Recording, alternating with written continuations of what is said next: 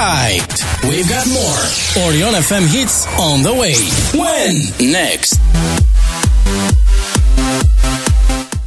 Salutare! Bogdan este numele meu și ne aflăm la o nouă ediție a podcastului Vorbe'n, Tren. Azi am putea să le numim vorbe de duh, pentru că l-am invitat alături de mine pe un om școlit în ale spiritualului. Nu am vreo vrăjitoare reînviată din Salem și nici pe vreo ghicitoare în cărți sau un glob de cristal, că tot este luna Halloween-ului și iaca vine repede și sărbătoarea autohtonă, cea de Sfântul Andrei. Dar am ceva întrebări care sună cam așa. Poate biserica de azi să convingă noile generații învățate cu libertatea totală și cu lipsa limitelor să-și impună restricțiile necesare unei perioade de post?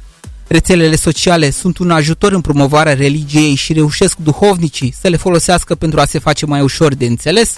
Sau, dimpotrivă, tocmai social media este o distracție de la cele cu adevărat importante pentru viața unui bun creștin? Așadar, despre alegerile bisericii în mileniul al treilea care pot duce către modernizare sau către adâncirea conservatorismului său specific, vorbim cu preotul Ciurciun Ștefănel. Ștefan, te-am ales pentru că ai 30 de ani și faci parte din noua generație, iar după discuțiile cu tine, am realizat că dacă nici tu nu înțelegi cum să intri în pielea celor mai tineri dintre noi, nimeni nu ar avea cum. Și, ca să vedeți de ce spun așa, îl las să ne salute și să ne prezinte motivele pentru care a ales această cale și mai ales colecția sa de jocuri electronice. Ștefan? Te salut, Bogdan, și salut și pe toți cei care ascultă emisiunea ta sau se uită pe Facebook în momentele astea. Îți mulțumesc mult că m-ai invitat și a fost o surpriză pentru mine și îți mulțumesc că avem ocazia să discutăm și în acest mediu, mai ales că am văzut munca pe care ai depus-o până acum în podcastul ăsta și am văzut că aceste întâlniri au fost rodnice până acum. Și despre IT și despre medicină și despre educație. A fost perfect până acum. Așa că spuneai adineauri că sunt vorbe cu duh și zic eu că ar fi bine să fim conștienți că toate cele pe care le spunem au și câte un duh. Acum eu sper să fie Duhul Sfânt și nu cel bun. Duhul seara asta. De ce ai ajuns? De ce ai luat această cale a duhovniciei? Eu, în primul rând, sunt preot în Suceava și doresc să menționez asta fiindcă suntem de destul de departe. Așa ne separă câteva județe. Sunt de Suceava și spun că, într-adevăr, cum spuneai adineauri, că fac parte dintr-o generație mai nouă, cu mențiunea că deja observ că generațiile din spate m-au colat înainte. Adică cred că încep să nu mai țin pasul. Deși zic eu că sunt tânăr, deși alții spun că sunt tânăr, îmi observ nepoții fratelui meu care deja încep să mă ia înainte cu foarte multe lucruri și cu toate noutățile tehnologii cu care mă hrănesc nu fac față. Dacă tu ești bătrân la 30 de ani, eu la 37, ce să mai zic? De asta zic. Adică eu cred că ne iau înainte generațiile de n-am văzut și de asta nici separarea asta între generații, sincer, nu prea este sănătoasă pentru noi, nici pentru psihicul nostru, că nu ne simțim noi bine cu noi înșine, dar nici pentru societatea în general. Am ales misiunea asta a preoției și a duhovniciei ulterior, așa cum ai spus tu, că am devenit și duhovnic. Am ajuns cumva natural la ea, fiindcă eu provin dintr-o familie de preoți de aici în zona Moldovei și am avut un exemplu foarte bun în familie. Este fratele meu, este tatăl meu. În primul rând, sunt oameni care mi-au marcat copilăria prin dedicarea lor și care mi-au arătat că preoția poate să fie extraordinar de frumoasă. Am descoperit ulterior că preoția nu este doar foarte frumoasă, este și foarte grea și trebuie să o înțelegi, să ai un anumit mindset ca să poți să continui cu lucrul ăsta. Ce m-a ajutat pe mine foarte mult și cu ce mi-am promis eu că voi intra în preoție este neschimbarea. Mi-am promis că nu mă voi schimba niciodată, nici când voi intra așa. Am încercat să fiu același om, să fiu înțeles la fel de cei din jurul meu și sper că am reușit până acum. Și diferitele pasiuni pe care le-am avut până în momentul în care să ajung preot, am încercat să le mențin și după, chiar dacă la un nivel poate puțin mai controlat, să spunem așa. Am încercat să merg mai departe cu ele și de aici mențiunea ta despre jocuri video, fiindcă noi de acolo ne cunoaștem cumva din acel mediu și zic eu că deși le-am mai limitat și poate vom vorbi puțin despre lucrul ăsta, fiindcă este foarte important să facem și așa un mic mesaj de conștientizare cu ocazia asta, zic eu că nu am reușit să le abandonez și nici nu aș vrea. Ai dezlegare să joci jocuri de-astea horror gen Alan Wake 2 sau nu știu, cu zombie, Resident Evil 4? Cum e? Sau Village cu doamna, cum o cheamă, doamna aceea? Da, Madame. Sunt doar Madame. Știi cum e? Încerc să mă justific. N-am cerut binecuvântare prea multă, dar măcar m-am gândit că fac un bine, fiindcă omor demoni acolo, deci cumva rău n-am cum să fac. Eu și-mi imaginez cumva zicându-le: trăsnește-i, Doamne, pe vrăjmașii eroilor mei și ghidează-mi toporișca spre damage-ul cel mai mare. Cred că este un moment de descătușare, așa. Când vezi că rămâi, că nu prea poți să faci nimic în societatea în care trăiești și ești supărat că parcă ești înconjurat de lucruri pe care nu poți să le controlezi, măcar acolo e a meu și pot să fac ce vreau eu în lumea asta. Da, exact. Să știi că, într-adevăr, partea de jocuri, deși multă lume și părinții mei chiar îmi spun un lucru: iar stai și te joci, iar freci telefonul ăla, iar dai, faci pac acolo, bă, dar altceva n-ai de făcut. Ideea este că pe lângă partea de distracție este și o escapadă din lumea reală în care încerci să te descarci și nu numai. Pur și simplu sunt multe jocuri care au o poveste fantastică și vrei să o duci la capăt. Este ca și cum ai citi o carte, ca și cum ai vedea un film. Bine, unele sunt foarte proaste, dar unele sunt foarte faine. Și de aceea, mă rog, nu mai zic și... Eu așa am intrat și iartă-mă că intervin, dar eu așa am intrat și în lumea asta jocurilor și de asta nu pot să mă las, cumva, neapărat de ea dintr-o dată. Deoarece eu am intrat descoperind povești frumoase, descoperind istorii. Țin minte că primele jocuri pe care le-am jucat vreodată au fost Age of Empires și Age of Mythology. Câtă istorie învățasem și din Age of Empires-ul acela și Medieval Total War, dacă... Da. Asta e. Deci mi s-a părut extraordinar cât de mult am putut să învăț și cât de mult, după ce învățam și istoria ulterioară, îmi dădeam seama că, de fapt, ce am jucat eu era pe bune. Adică nu erau... Știam toate personajele alea, știam ce s-a întâmplat cu ele, dar nu credeam că este efectiv istorie. Eu le luam tot ca pe personaje mitice și ulterior că am văzut că este istorice m-a ajutat foarte mult. Iar acum, oricând nu pot să refuz să nu mă plimb poate prin... Skyrim sau dacă avem pasionați pe undele radio, dacă avem pasionați de jocuri, jocurile astea atât de lente încât efectiv te plimbi prin pădure. Atât. Nu trebuie mai mult. Soția are The Witcher 3 și expansurile lui și este foarte prinsă uneori când reușește să-l deschidă și să se plimbe doar prin castelele sau locurile acelea și atâta face. În principiu, bine, a terminat povestea, dar acum lucrează la pivnița aia ei de vinuri, mă rog, a cumpărat o casă, nu știu cum a fost în noul expansion și reușește efectiv doar să se relaxeze, să se uite și mi-arată uneori: uite aici ce imagine frumoasă, uite căsuța asta, ce drăguță e. Iar oamenii care merg pe simuri este extraordinar, adică cei care au SimCity sau simulatoare de trenuri, aia nu am, acolo m-am oprit. La simulator de tren m-am oprit. Am încercat și eu odată, n-am înțeles de ce ai stat 3 ore să te uiți pe geam în mod virtual. Acolo m-au pierdut și pe mine puțin. Dar în rest, înțeleg și pe oamenii cei care simulează farming-ul, de exemplu, merg și sunt fermieri în Farm City. Da. Oricum acum au apărut simulatoare de orice, de absolut orice. Da. Însă, uite, un simulator foarte bun pe care îl joacă multă lume și a fost tot lăudat, cel de la Microsoft cu Flight Simulator. Flight Simulator, da. Am încercat și eu să găsesc ceva. Arată mai bine în realitate, să știți. În caz că ajungeți acolo să deasupra în Flight Simulator, e mai bine în realitate, veniți să vedeți, e mai faină. Sau, acum uite cu simularea, că tot să mai rămânem puțin aici, Porsche, NFC Porsche, mai ții minte? Bătrânul, da. Cred că fiu undeva la 2001-2002 în zona aia de... Dar în comparație cu multe jocuri și din anii mai recenți, oferea cumva o simulare a modului cum, nu știu, se mișcau mașinile alea. Bine, cât puteau ei pentru vremea aceea. Îți dădea o satisfacție în momentul în care terminai o cursă, într-adevăr. Nu simțeai că acum, nu știu, mi se pare foarte artificial totul. Sau, mă rog, nu prea mă mai ușor. Da, exact. Încearcă să fii mai ușor, mai Altfel dai 40 de euro pe ceva dacă știi că ai să și termini sau o să fii mai ușor să joci. Și probabil că principiul ăsta merg. Încearcă să fie cât mai ușor ca să ne fie ușor și după aceea să-l și luăm. Bun, una dintre premizele de la care plecăm noi azi sunt că avem în țărișoara asta 14 milioane de creștini ortodoxi înregistrați la recensământul anterior. Asta, ca să vă spun ca idee, undeva la 3 sferturi, că toți suntem 19 milioane. Însă, știți cum e? Spunem că suntem creștini, dar când trebuie să ne implicăm cu adevărat în orânduielile cele necesare, puțin dintre noi trecem la fapte. Să luăm cazul acestui post al Crăciunului, care a început acum 2 zile și care, din câte știm cu toți, este unul dintre cele mai ușoare și mai permisive posturi, iar asta pentru că îți permite să mănânci pește foarte des și nu este nici foarte lung, parcă.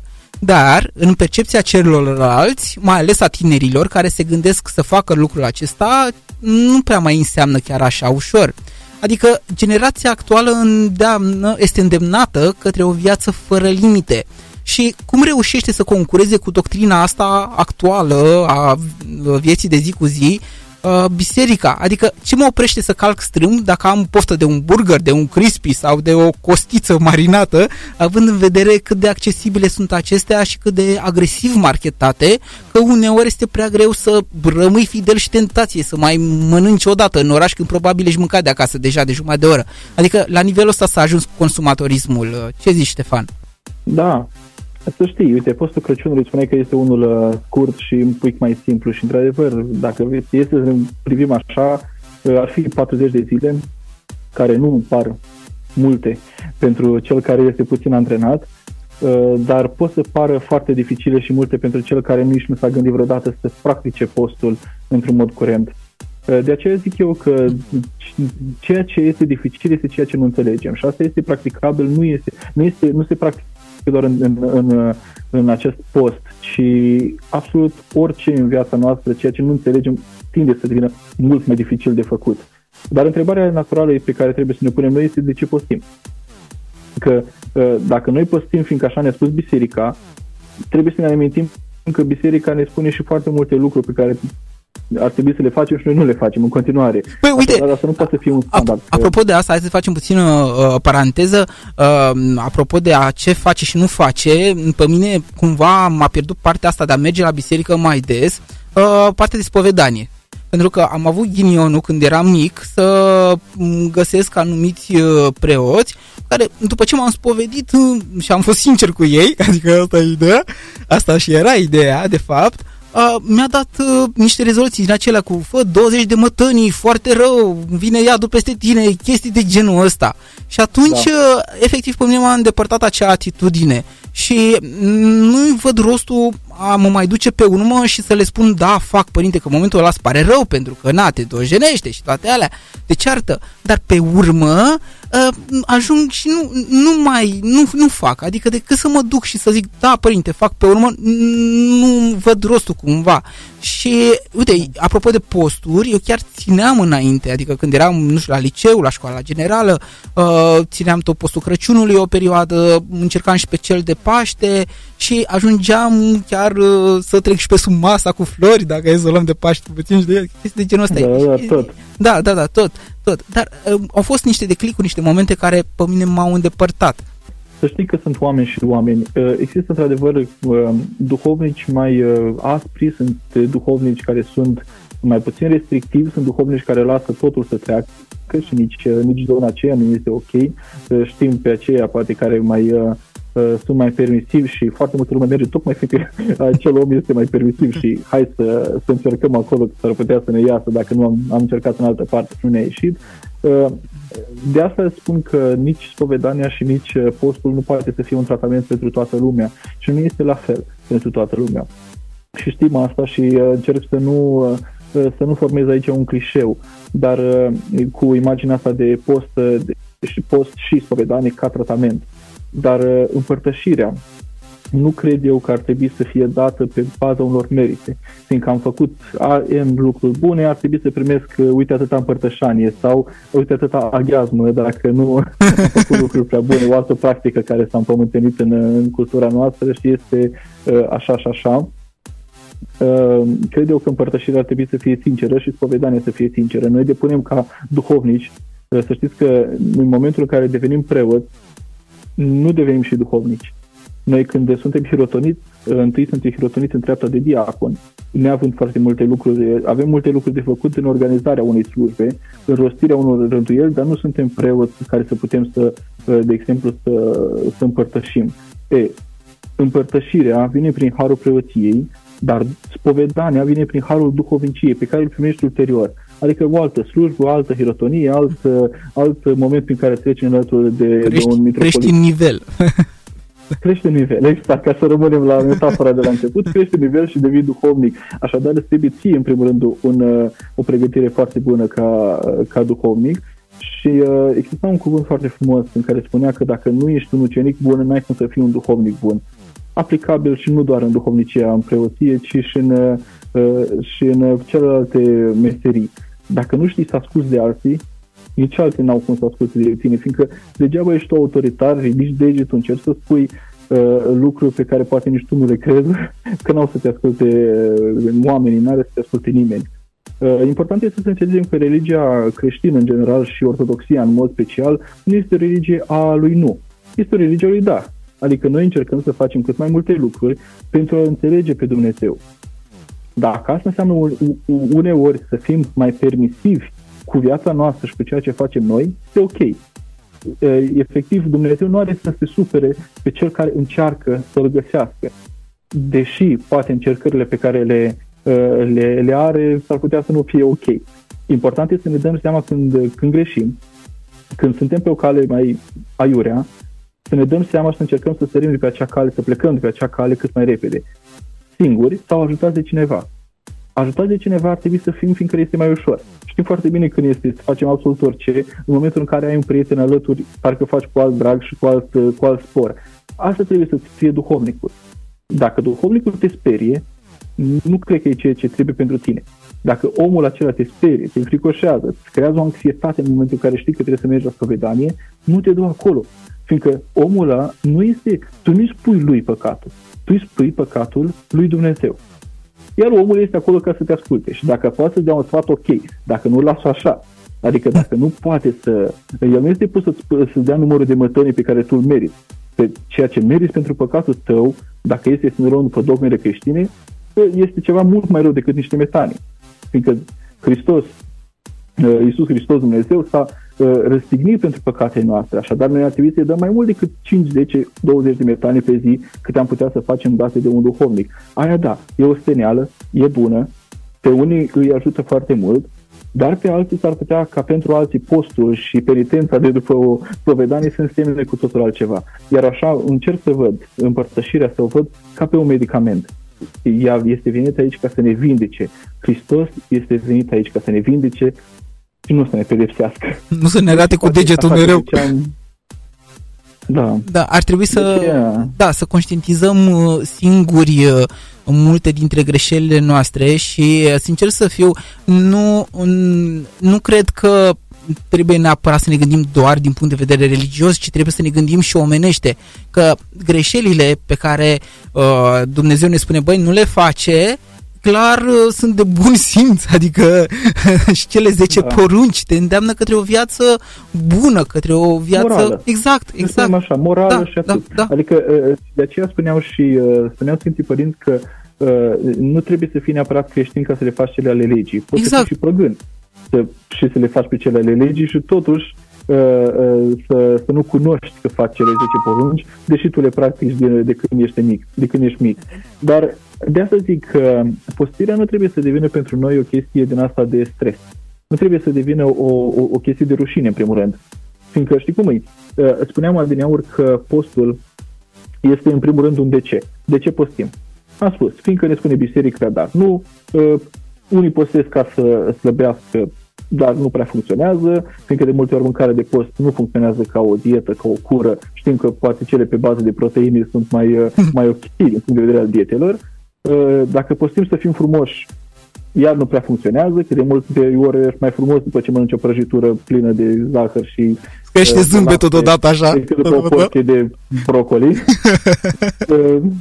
Și de asta, nu de ce postim, ci ar trebui să punem întrebarea pentru cine postim, zic eu. Fiindcă și tinem și aici la pentru cine acesta ar trebui s-ar putea să ne meargă mintea unde nu trebuie, că ne gândim că postim poate pentru părinții noștri, că așa ne-a spus, sau pentru bunici care ne bat la cap, sau postim pentru părintele, că trebuie să mergem pentru preot, că trebuie să mergem să ne spovedim la el și dacă nu, ce spuneai tu? Exact. Dacă nu postești. Și ajungi să postești din rușine pentru oamenii ăștia. Dar noi nu postim de rușine, ci postim de bucurie. Mai ales în postul ăsta al nașterii Domnului, este un post al bucuriei. Și dacă noi vedem bucuria din postul ăsta, totul se schimbă. Altfel postești. Adică postești mai cu chef, mai cu poftă. Postești pentru un echilibru, postești pentru un apogeu, pentru un vârf al unui munte pe care tu îl urci. Și când ajungi în vârful ăla, chiar dacă te-ai chinuit timp de 1000 de metri dacă ești mai gras ca mine sau 9000 de metri dacă duci pe Everest, când ajungi acolo sus, păi ești bucuros că ai încercat și ai reușit să faci ceva. Prin munca ta acolo. Da. Prin libertate pe care o ai. Bineînțeles. Îți exerciți o libertate pe care doar în felul ăsta poți să o înțelegi. Și vis-a-vis de libertate, că spuneai că cum se bate libertatea cu conștiința tinerilor de multe ori, exact, da. care înțeleg libertatea diferit. Și noi înțelegem diferit. Și eu am înțeles-o diferit. Și nu doar când am fost tânăr, ci și acum, la 30 de ani, tot diferit o înțeleg. Și acum este și perioada asta în care ai observat, se pune foarte mult accent pe libertatea de orice fel, adică la cineva dacă te duci și spui, băi, nu ai voie să faci asta, imediat îți sare în cap și spui, dar de ce? Că eu sunt liber și am voie să fac, cum a fost și în pandemie și peste tot a fost toată o nebunie așa în care, libertățile noastre și toate cele, și asta spun, și societatea din ziua de azi este sub acest efectiv semn mare al a face ce vrei, din păcate. Da. Libertatea noi o înțelegem cumva greșit, fiindcă există această libertate și nu ar vrea să merg foarte mult în discuția despre diferența între libertate și libertinaj, dar libertatea este în primul rând rânduială, din punctul meu de vedere. Pentru mine, dacă nu am rânduială, nu există libertate. Era și un meme, dacă tot este să mergem pe zona asta așa mai actuală, era un meme exact care spunea că mi-aș dori să fiu liber, că dacă aș fi liber de la serviciu, să vezi câte aș face în ziua respectivă. El stând pe telefon în momentul ăla și când e liber acasă, sâmbătă, el tot pe telefon stă, că acum ne-a luat. Ok, sunt liber, dar acum ce fac? Exact. Fiindcă tindem să credem că libertatea este momentul în care noi nu avem ceva de făcut. Nu avem o rânduială. Dar nu e așa. Fiindcă rânduiala, gândită bine, îți poate aduce bucurie și nu greutate.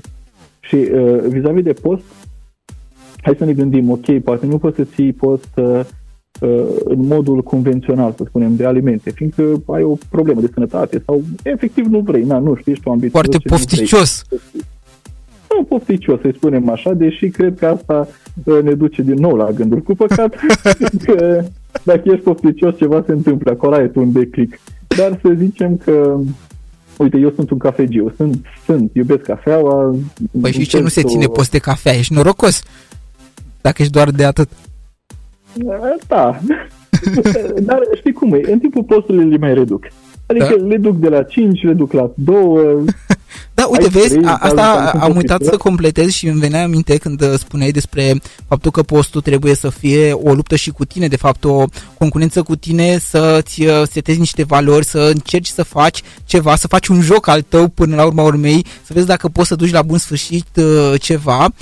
Cred că este și o perioadă în care putem să ne echilibrăm puțin valorile, pentru că consumând de orice fel, orice lucru, postul, în momentul în care am încercat să reducem lucrurile atât cât putem noi, mai echilibrăm din acel exces pe care până acum l-am tot încărcat, l-am tot adus.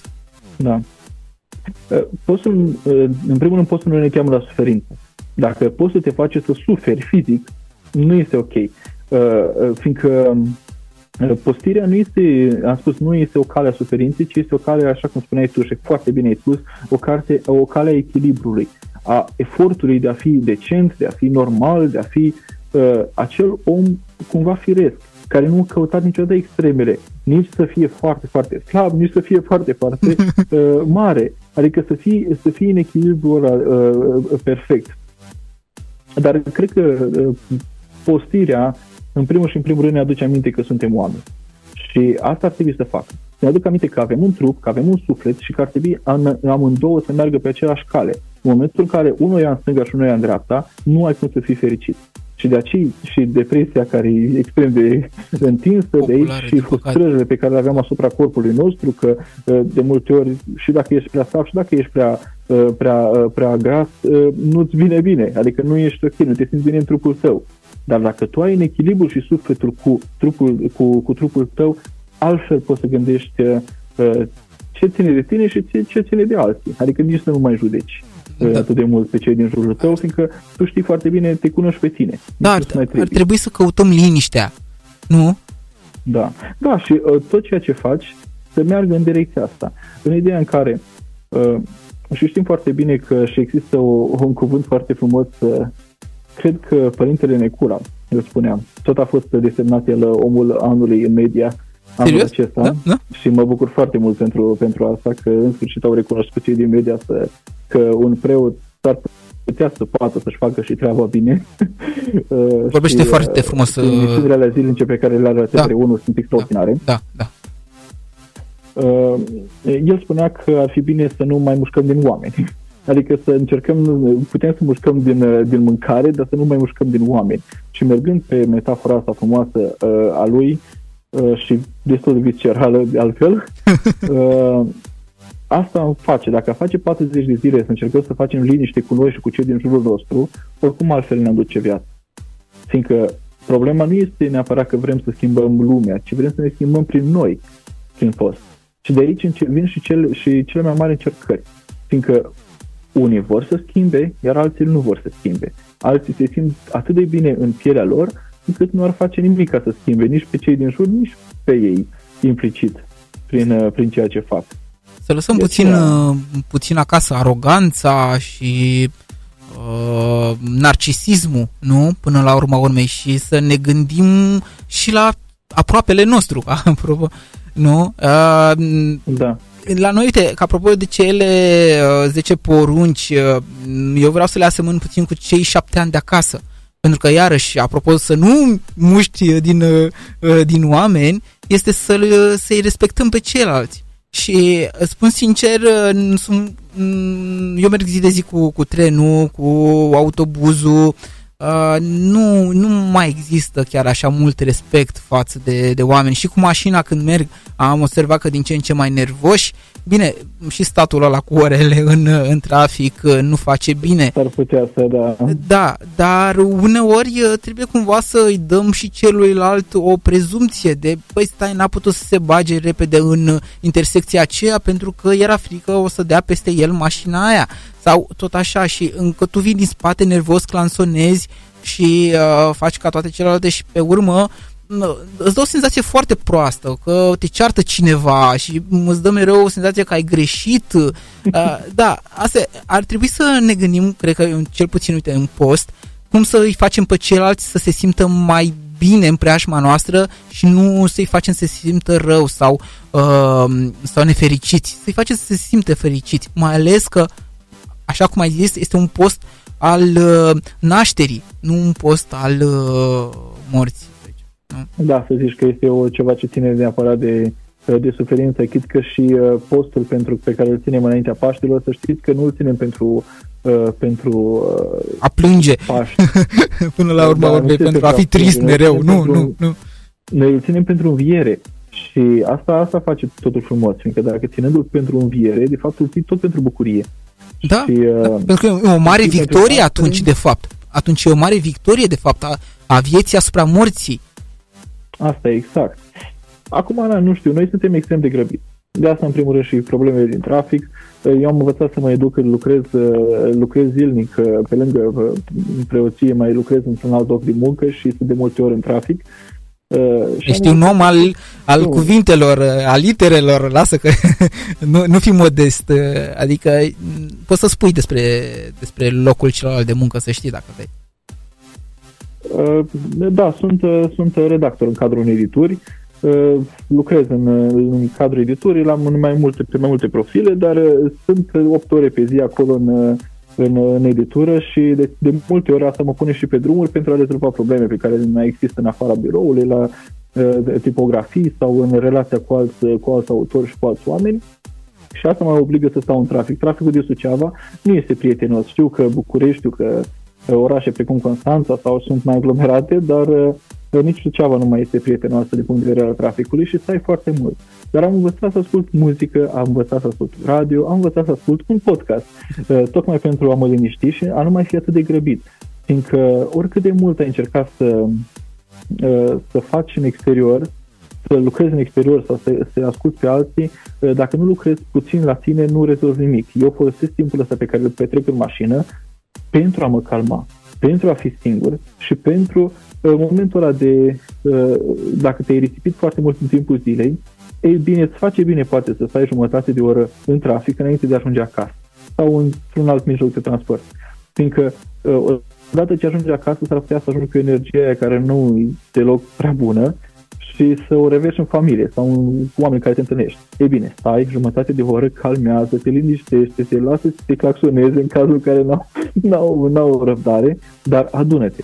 Și odată ce ai să te adune, odată ce ai să conștientizezi că nu are sens să fii supărat, că nu are sens să vezi lumea mult mai rea decât este cu adevărat, atunci și altfel poți să mergi înainte.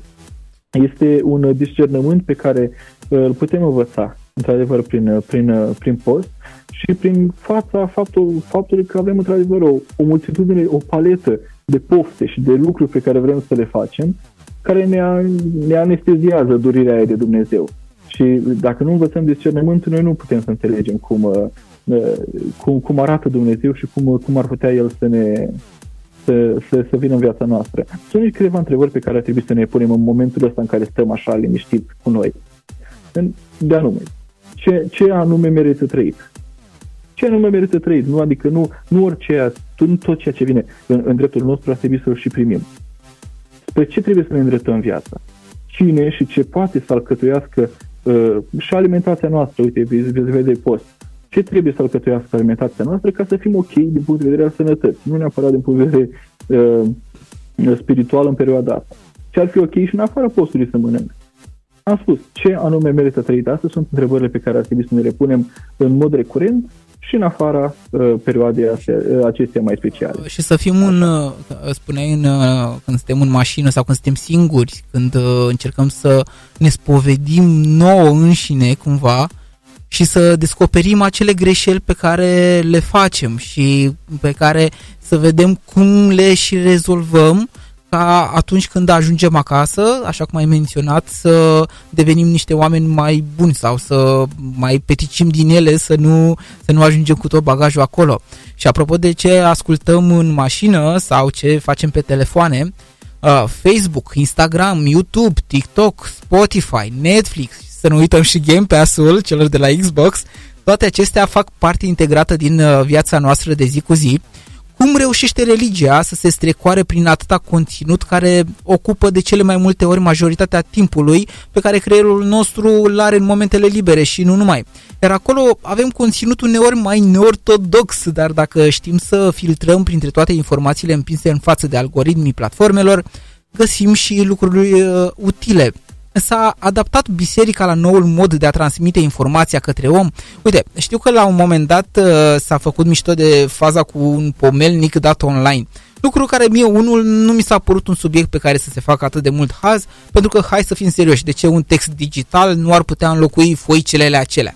Pentru că, uite, am mai discutat problema folosirii digitalului la noi în România, pentru că uneori și mail-ul este ceva care de multe ori trebuie efectiv printat și pus la dosar. Da, pentru a avea sens, cam așa trebuie. Adică, nu vezi, dosarele cu șină nu o să dispară niciodată de România. Oricât de mult am încercat noi să ne mințim, ne simțim mai bine. Eu nu sunt colecționar. Sunt colecționar de cărți, sunt colecționar de ce vrei, de foi, să spunem așa, nu doar de cărți neapărat. Și în toate colecțiile astea țin ca tot ceea ce mi-e drag mie să și printez.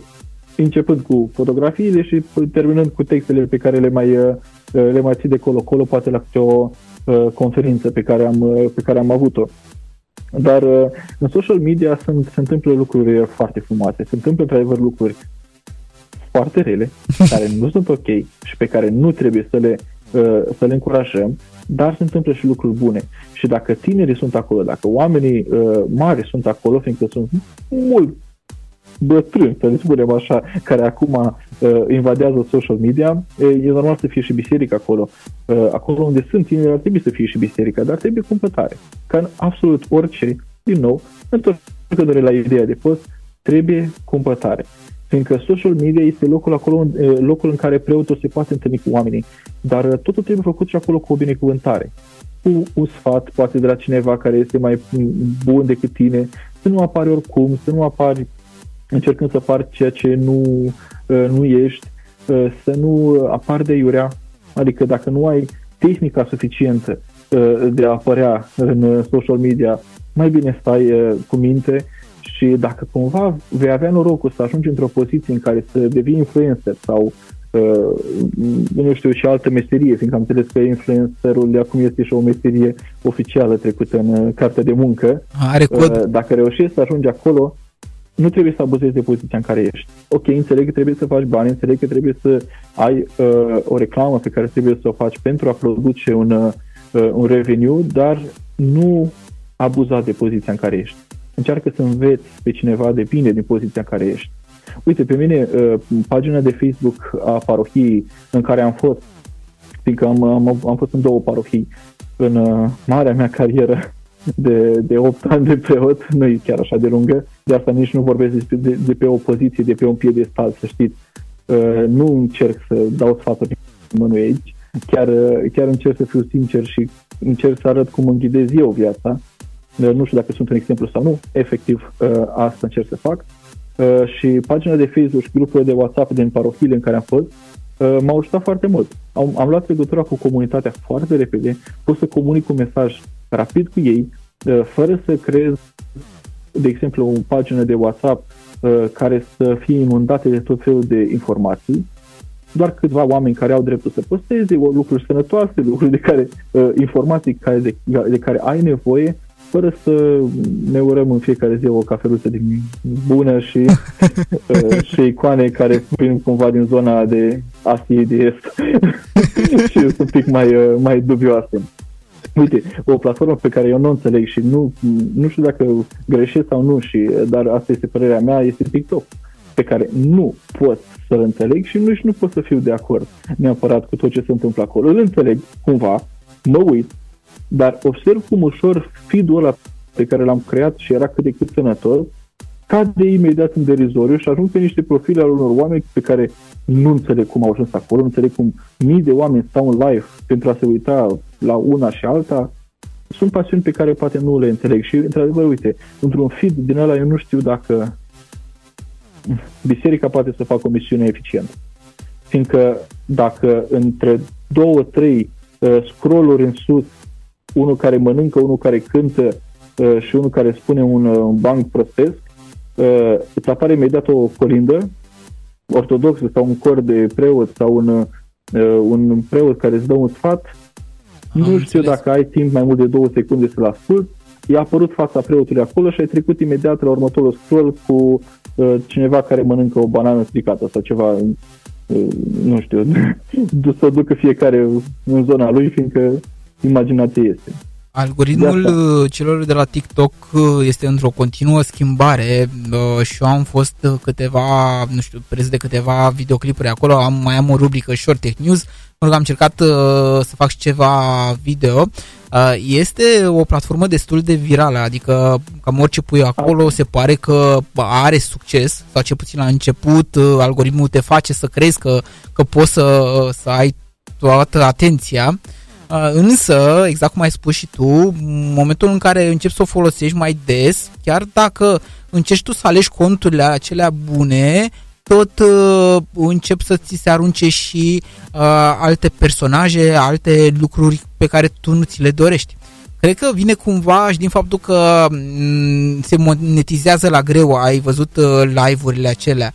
Și da, ca să aibă oameni și audiență, atunci sunt distribuite peste tot. Nu cred că există o limită în sensul acesta.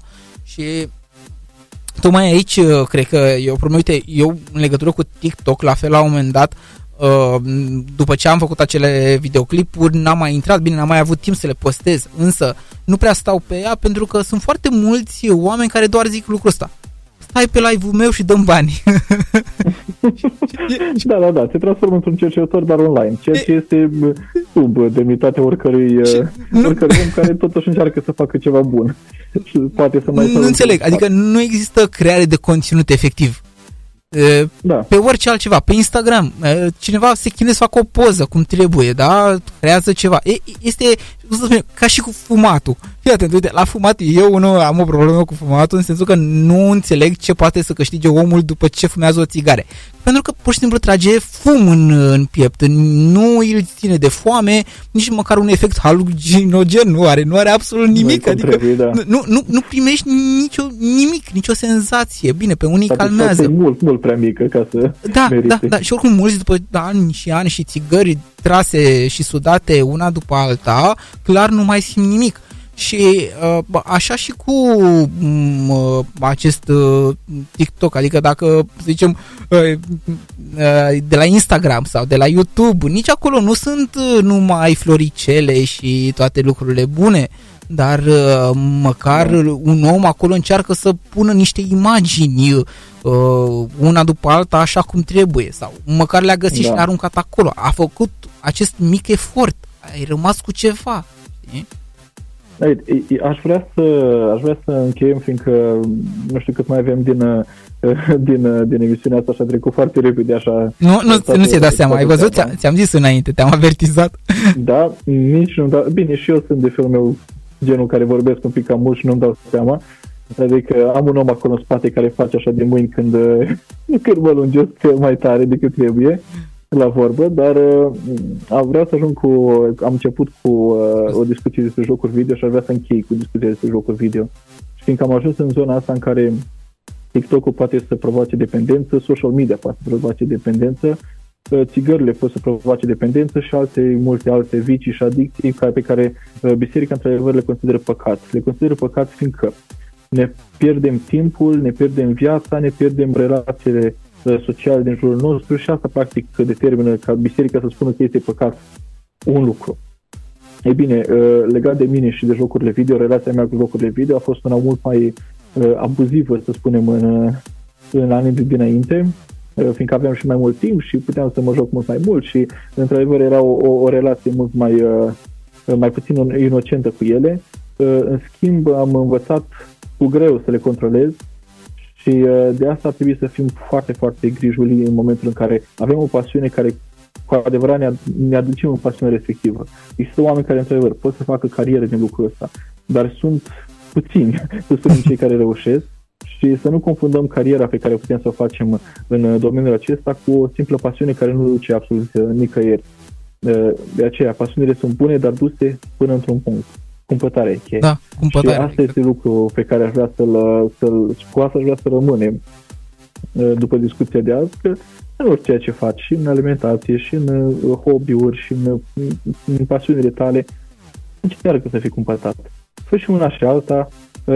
Este un citat extraordinar la 1 Corinteni 23 cu 24 era în epistolele, că toate lucrurile sunt îngăduite, dar nu toate sunt de folos. Și toate lucrurile astea se spun și la Romani, la o epistolă mai încolo, că toate lucrurile sunt îngăduite, dar nu toate zidesc. De aici poți să pleci cu o exegeză extraordinară. Încearcă-le pe toate, că e ok, toate sunt îngăduite, dar vezi că nu toate sunt de folos, nu toate te zidesc ca om, nu toate construiesc ceva util în tine. E posibil să pună și ele o cărămidă acolo, așa cum spuneam eu, din filme, din jocuri, mi-am făcut licența și am avut discuția asta în privat noi, licența mea a fost despre opera lui John Ronald Reuel Tolkien cu Stăpânii Inelilor și este o licență dată în teologie și pentru care mă mândresc, că era o pasiune de-a mea și am vrut să arăt cum în literatură, în artă în general, poate să intre creștinismul fără de multe ori cum să-ți dai seama. Iar eu am crescut, deși am crescut foarte mult și cu Tolkien, precum am crescut și cu scriptura din punct de vedere al creștinismului, să spunem, din punct de vedere al ortodoxiei din mine. De aceea, ia tot ceea ce îți vine în viață și încearcă să o zidești acolo. Dacă vezi că nu te ajută, lasă. Sau reduo, dacă nu poți deodată, că există într-adevăr, e foarte greu. Dar reduo și transformă în ceva bun, în ceva util. Să privim totul cu grijă, să luăm ce este bun din ceea ce avem. Aceasta este a 7-a ediție de Vorbe'n Tren și o concluzie mai bună de atât nu aș vrea să trag nici eu, nu am de unde să trag și de aceea eu nu o să-mi spun ultimul cuvânt. Doar o să-i mulțumesc foarte mult părintelui. Ștefan, mulțumesc mult pentru prezență. A fost o onoare și a fost discuția exact așa cum am imaginat-o, foarte relaxată și sper că toți cei care ne-au auzit, dar și eu, spun sincer, am început să văd puțin altfel toată situația și poate îndrăjirea unora ca noi mai tineri sau mai tineri ca noi spre biserică să se mai diminuească, să fie puțin mai deschiși, că totul de fapt se vrea spre binele celuilalt. Foarte frumos zis, părinte, îți mulțumesc de prezență. Mulțumesc și eu, Bogdan, pentru invitație și închei prin a spune că biserica nu încearcă să convingă, ci biserica doar cheamă. Dacă cine vrea să vină, Hristos este acolo ca să-l întâmpine. Și noi, bineînțeles, că putem. Mulțumesc tare mult, Bogdan, încă o dată pentru invitație și sper să ne mai auzim așa, poate printr-o ocazie așa la postul vostru de radio. Am un plan, cum să nu. Cu acestea fiind zise, oprim expresul Vorbe'n Tren și vă spun bun rămas! Orion FM e gata să-ți ofere și în continuare hituri pe bandă rulantă. Ai făcut și azi cea mai bună alegere. Îți mulțumim pentru alegerea făcută.